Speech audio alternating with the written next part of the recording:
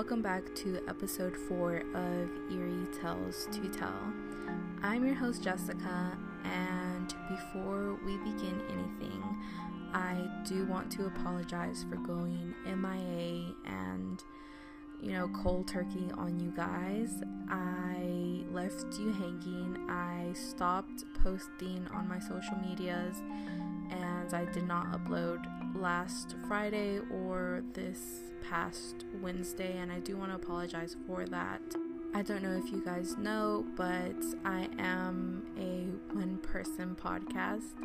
I started this off because I enjoy anything paranormal and just wanted to share with people what I found interesting, and I got overwhelmed.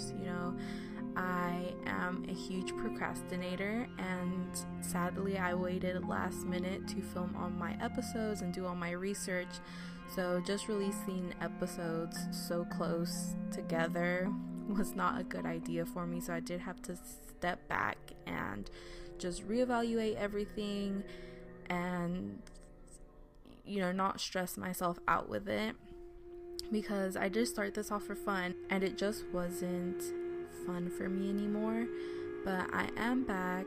I decided to only upload every Friday, so when you guys are hearing this, it's gonna be Friday, and then the last episode is gonna be next Friday, and that will finish off my series for Halloween.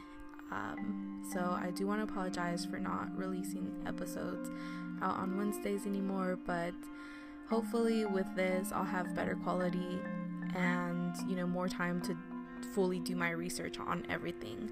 So with that being said, let's get started with today's episode.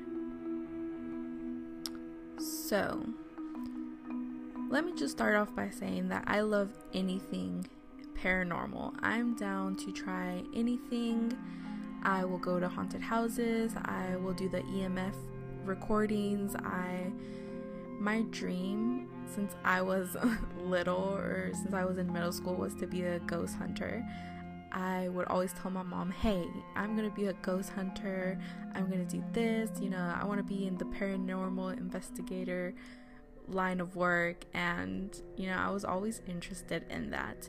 But one thing that I feel that scares me the most, and I don't know why, I would try all this other stuff, but one thing that I will never, ever, ever, ever do is the Ouija board. So, for today's episode, that's what we're going to be talking about.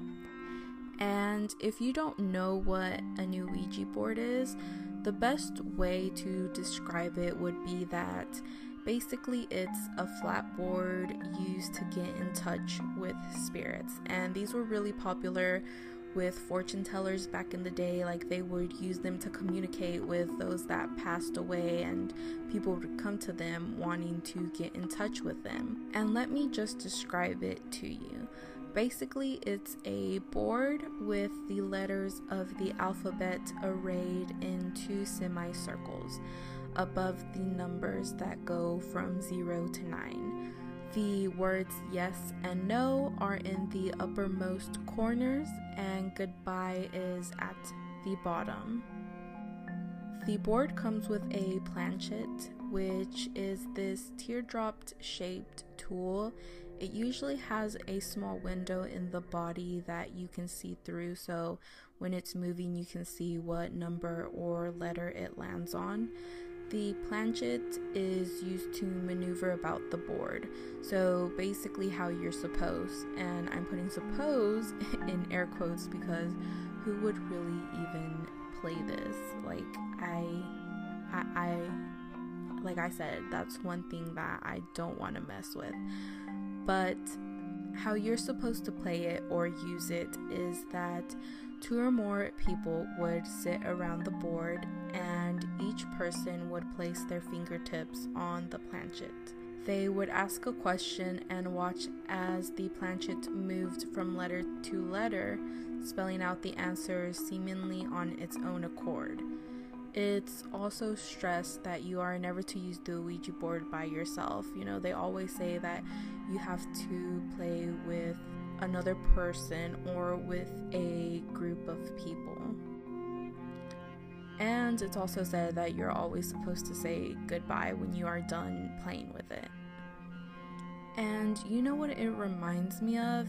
It reminds me of that little magic 8-ball. You know, that little spear ball that you would ask it a question and then shake it up and it would pop up with one of those automatic answers. Well, the board is sort of like this, except that instead of pre-made automatic answers to your questions, it's supposedly spirits that answer back, or demons, or anything really that people say comes through the board. But there is a lot of speculation on how the board actually works. I mean, when I think about it, how can a board just move on its own? Whether it be because of spirits or not. Do spirits actually just wait around an Ouija board to be used and that's their chance to communicate? I mean, it's nothing more than wood or plastic, no significance to the board really. So if they wanted to communicate, there's a million different ways to do so. I mean, the Ouija board first really only became popular back in the 1890s because it was made into a parlor game. And even before the Ouija board had the design and name we know of now, it didn't always look like this. Before the rise of the Ouija board, there were talking boards, and they existed years before the Ouija one. Some early versions featured different ways of receiving messages. Some used dial plates in which you pressed your hand on a device and the pressure directed a needle to different letters. Other fortune tellers relied on knocking sounds on the bottom of the table to convey messages. Some devices even used planchets that had a hole so a pencil could write the answer. So, with all these talking boards that were used, why is the Ouija board the one that's tied to demonic possessions the most? What makes it so special? We see it being portrayed in movies as a gateway for possessions to take place and bad spirits coming through to talk. Could it be actual demons or spirits coming through, or could all this be scientifically explained? In fact, scientists do seem to have a simple scientific explanation for how the Ouija board moves. It's called the eidometer effect, and it's basically a way for your body to talk to itself. The way that it's explained is that the eidometer effect is an example of unconsciousness or involuntary physical movement. We move when we're not trying to move, and the best way to explain it is if you've ever experienced the sudden feeling of jerking awake from sleep, you've experienced a more abrupt version of the eidometer effect, your brain signaling your body to move without your conscious awareness. So the obvious difference is that the eidometer effect happens when you're awake. So the reflex movements you make are much smaller. In the case of an Ouija board, your brain may unconsciously create images and memories when you ask the board questions. So your body responds to your brain without you consciously telling it to do so, causing the muscles in your hands and arms to move the pointer to the answers that you, again unconsciously, may want to receive. There are multiple scientific studies that have shown various instances of the eidometer effect in action.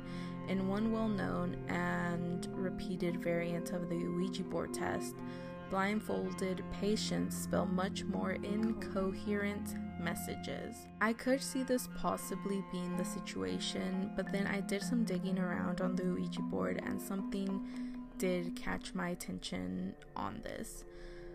All the people that take credit for creating it or reproducing it as a toy have come into some sort of bad luck. So first we have Elijah Bond, and Elijah is the one that really put the Ouija board out there. He is credited for introducing this to America, and while nothing seems out of the ordinary with his death, I mean, he lived up until he was 74 and he died of a supposedly stroke paralysis, but what intrigued me is that both of his manufacturing buildings caught on fire and burned.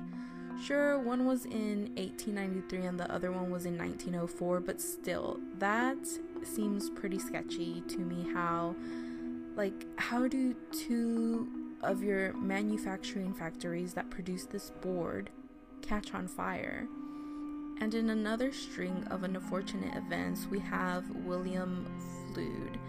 He came to have sole ownership of the Ouija board, and on February 24th, 1927, while overseeing the replacement of a flagpole, William was tragically killed by complications falling from the roof of his 3-story street factory. The iron support he was leaning on gave way and he tumbled backwards off the roof, grasping and catching one of the factory windows and then falling to the ground. He suffered a concussion of the brain, 5 fractured ribs, a broken arm, a fractured leg, and numerous cuts and bruises. An employee who witnessed the fall picked him up and rushed him to the hospital, where he later died from one of his broken ribs piercing his heart. And I know that all this just seems coincidental, but as he was lying on his deathbed, he made his children promise they would never sell the Ouija board. And I have tried to see why he would say this to his children.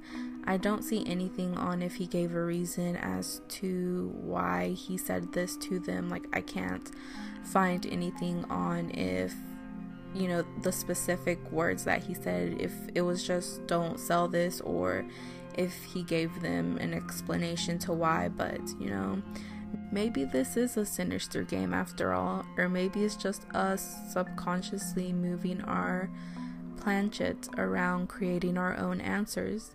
But one thing's for sure, as curious as I am, I won't be messing with this.